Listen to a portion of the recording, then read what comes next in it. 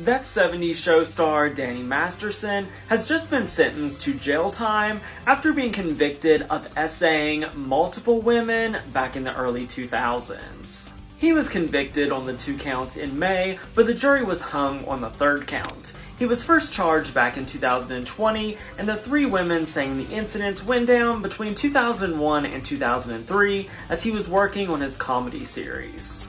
Masterson had been on trial last October, but it ended in a mistrial a month later after the jury was unable to reach a decision.